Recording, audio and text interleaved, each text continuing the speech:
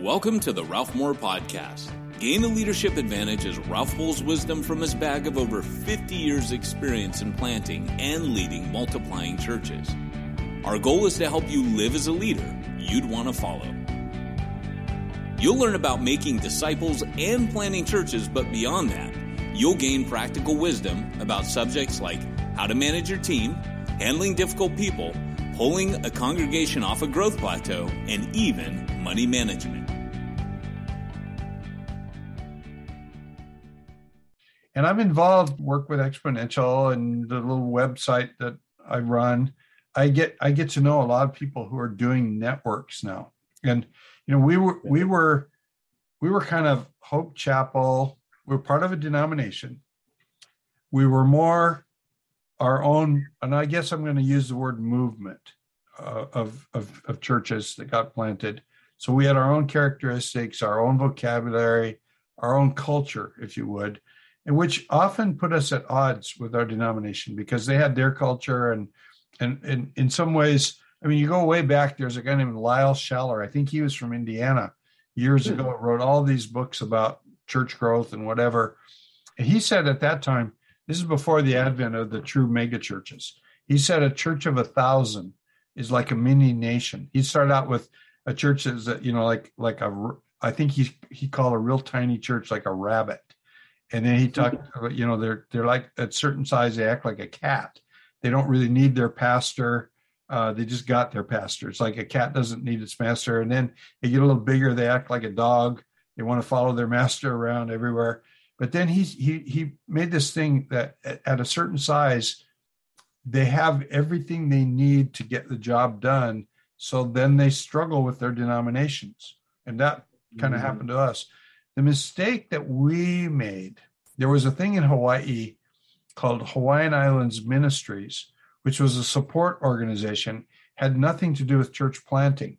It was a convention every year to train leaders. It's a wonderful, wonderful thing. I think it's still going on.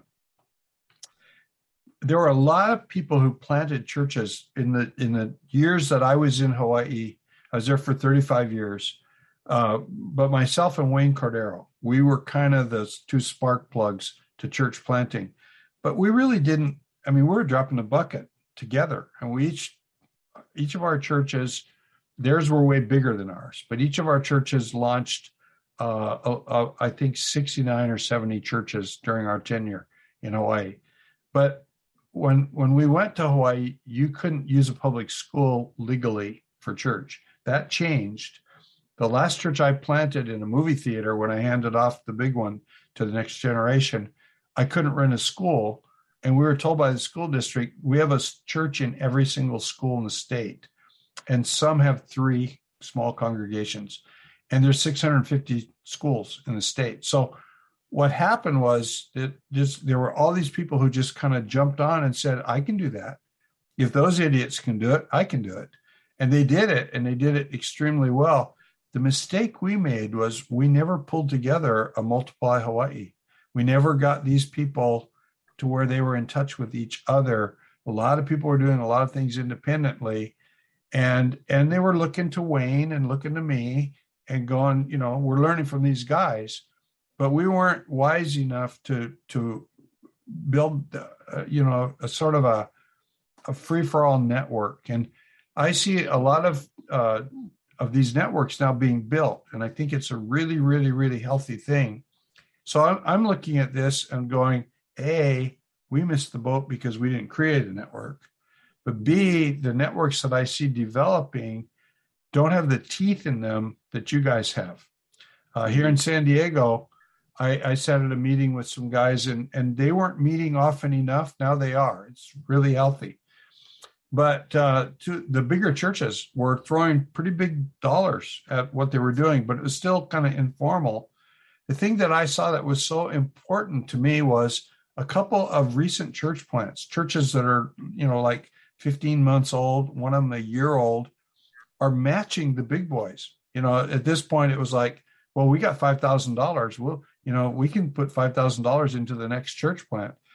So I think where money meets vision becomes a pretty important part of this thing. Speak to that. Absolutely. Oh, absolutely. Well, I don't know how nice my staff would say that I am, but I completely agree in the put up or if you're going to voice your opinion and you want it to be heard, the way it's going to be heard is by you proving it with your budget, by you proving it with your money. I mean, that I don't know how else to say it, because that's reality. And if you want to shape the future of the church through multiplication of disciples and then multiplying churches, but your budget doesn't reflect that, then you don't value it. So stop saying you value it. Just call a spade a spade. You value it, and when your budget values it, you value it when your schedule values it. And so you can say you value something all day long, and it's lip service until the money's moved. And so I just, this is just a perspective teacher, not a comparison teacher, but our humble 2.5-year-old church has about a $700,000 to $750,000 a year budget. Now, that's also because of our monetizing of our certain spaces.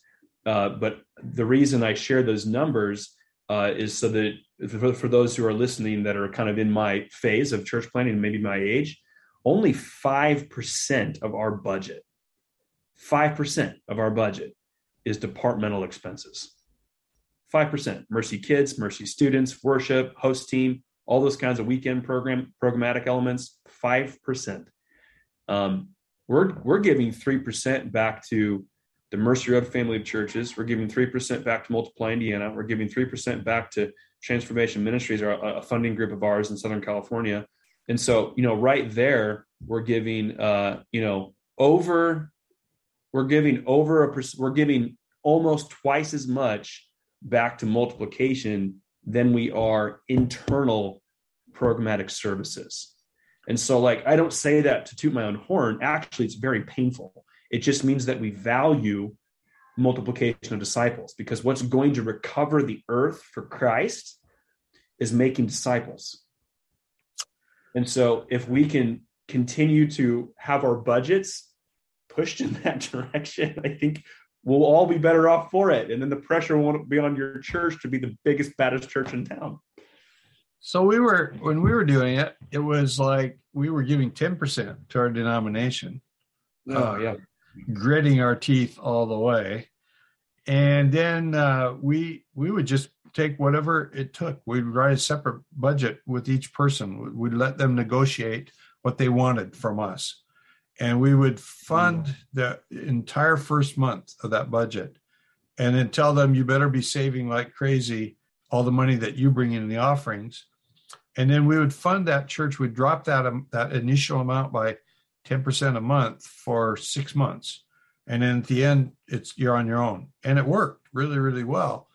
But one Sunday, the most radical was when we gave away 2 churches in one day. And it was 25% of our congregation. 5% went to one small town, and 20% went to the town right next door to us. So we were a church of about 1,400 people at the time. So we were putting out a lot. And I really agree with you that it's money and time. But as we were kind of working our way through this, we were still dedicating almost 40% of our income. We had very little for buildings. That's what we meant in tents. And we were in a public school for 17 years. But close to 40% went to staff, paid staff. So what I'm hearing you say, what you didn't say out loud, but what I'm hearing between the lines, and I want you to expand on this, is that effective disciple making, disciples who make disciples, met budget in a way that where we were putting out 40% to staffing, you're talking about 5%. This is incredible. And I think, again, younger guys that are trying to figure this out need to hear the nuts and bolts of that. Yeah, and I do want to make clear, 5% for departmental expenses.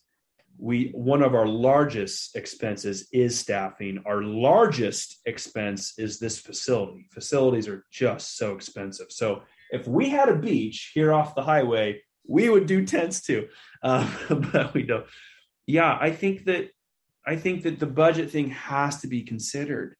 And I think what I'd want your listeners to hear, if anyone's listening in your 20s or 30s, get this right now. The greatest church planting, disciple making campaign in the history of the world didn't have a budget. Yeah. Right?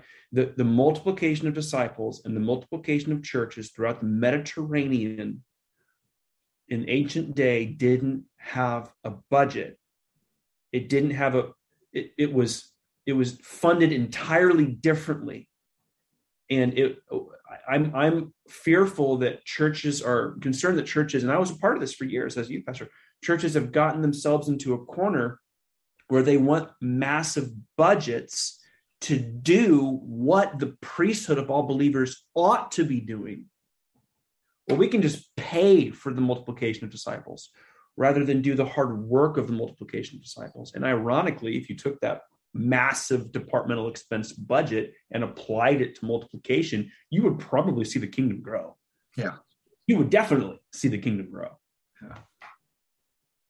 So it's just painful. Just know up front that, like, when you're sitting with your board of directors and you're trying to explain to your church congregation that 5%, of your budget is for departmental expenses, you got to be able to defend the fact that ministry can be done for free. Right. Basically, you have $1 in your pocket, you have more than you need. If you've got the word of God and the spirit of God, you got enough. You just, so if you've got money, cool. If you don't, you can still do ministry. Yeah. And we're proving it all around the world. Right now, one of my friends, there's a thing going on with Facebook where people are hacking your account and then putting out to all your friends, guess who died? I got one of those done to me today, as if I had died. And I just ignore them. But one of my friends recently, he's dying of cancer. So he's got months to live. He's a microchurch planter who's coaching microchurch planters in foreign soil, in Russia and in Japan particularly. So somebody did this to him. They made it appear as if he had died, and somebody had notified all of his friends on Facebook. And so he put some deal out. He's trying to straighten the thing out. And a guy in Kenya responds to him. He goes, "Why did you put that message out if you weren't dying?" "Well, I didn't put that message out. I'm putting this message out to say I didn't really die." And he explains the whole deal. Then the guy comes back and says, "Yeah, but why did you put the original message out?" The guy my friend Randy started getting mad at him. And he said, the Holy Spirit just whispered in my ear and said, "Shut up and listen to this man." They become friends. And this has been going on for now 4.5 weeks. And I believe that there are 13 microchurches in Kenya that didn't exist a month and a half ago, and a whole bunch of people who have accepted Christ. And my friend Randy said, the first thing that I told this guy, because he goes, "I'm suspicious of people from Africa always wanting money, and we get all that." And he goes, "So I just told him, silver and gold have I none, but such as I have give I you." And so they get together twice a day on WhatsApp, and they text between each other. And he's coaching this guy. The guy owns a motorcycle. He's a welder. He was discipled in, it's an odd thing because what goes around comes around. Some of our friends were going to Kenya 12 years ago, and they discipled a guy who was pastoring a little church, trying to be mega, and they taught him how to multiply churches. This had been one of his disciples as a young man, moved, I guess, to another city or something. And so, the full circle thing. What they're doing was no money, nothing other than a free WhatsApp subscription. And the gospel is multiplying. It just underscores everything you're saying. Oh, wow. What a powerful story. That's beautiful. So as we kind of wind this thing down and land the plane, I'd like you to do two things. One is, if there's some advice, if you were talking to somebody who's going, "I really get this. I just had my left hand, hand on the left shoulder experience, and I'm raring to go. I don't know what to do next." What would you say to that person? And then I'd like for you to give us some information if people want to contact you and follow up on the things that we're talking about? Let us have that. Yeah, of course. Thank you. I think that what I would say is, you can hope and dream and you can wish for multiplication to happen in your context and by your leadership.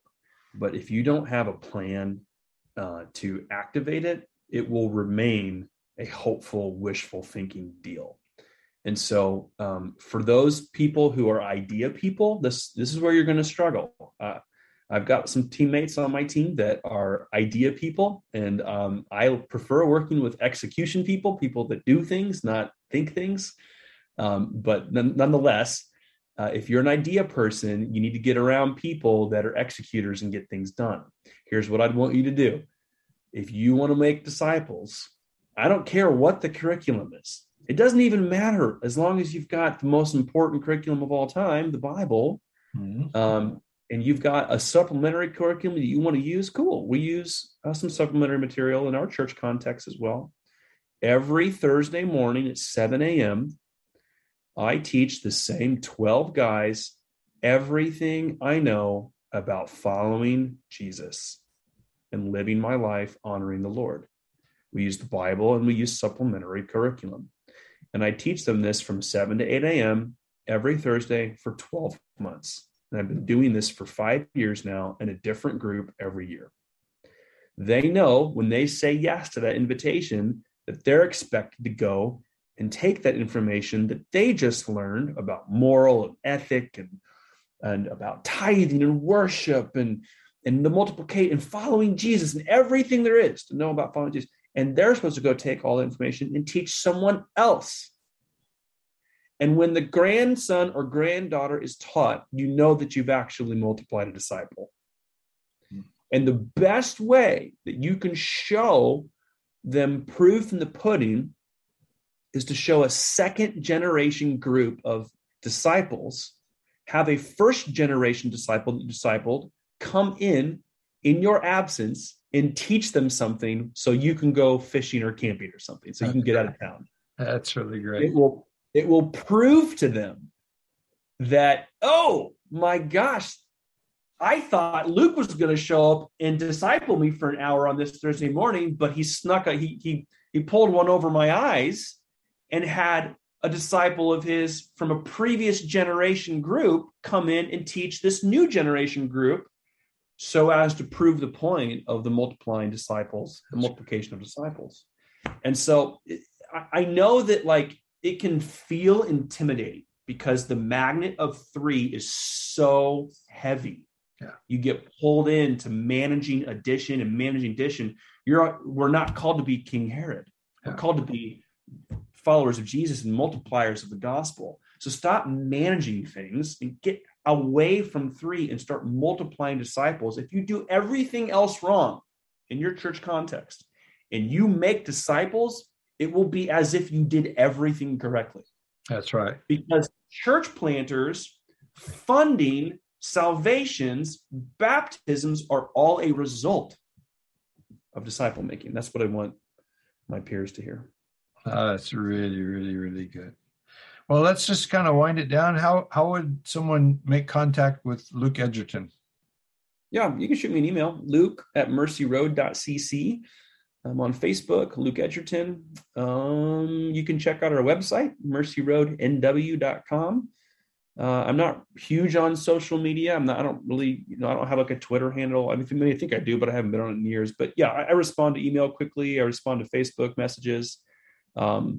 So I would love to interact with any of your listeners and share the ways that we've succeeded. We've failed way more times than we've succeeded. So I could share with you what not to do as well. But yeah, Ralph, this has been a tremendous honor to sit and chat with you. I've learned so much from you, sir. So thank you for your love and deposits into people like me. Well, thank you so much for the stuff you shared. And thanks for it kind of being a gloves off approach. I just get so frustrated when I hear everybody has to credit everything they don't believe in by saying nice things about it. And then they say what they really believe. And to meet someone who I identify with, who is willing to just go, hey, this is the way it is. I love it. Thank you very much. Yeah, I appreciate you a lot. Thanks for having me. I hope that you've got a good faction of listeners my age that can benefit. I'm sure I know you do. If you enjoyed today's podcast, be sure to subscribe and check his blog at ralphmoore.net.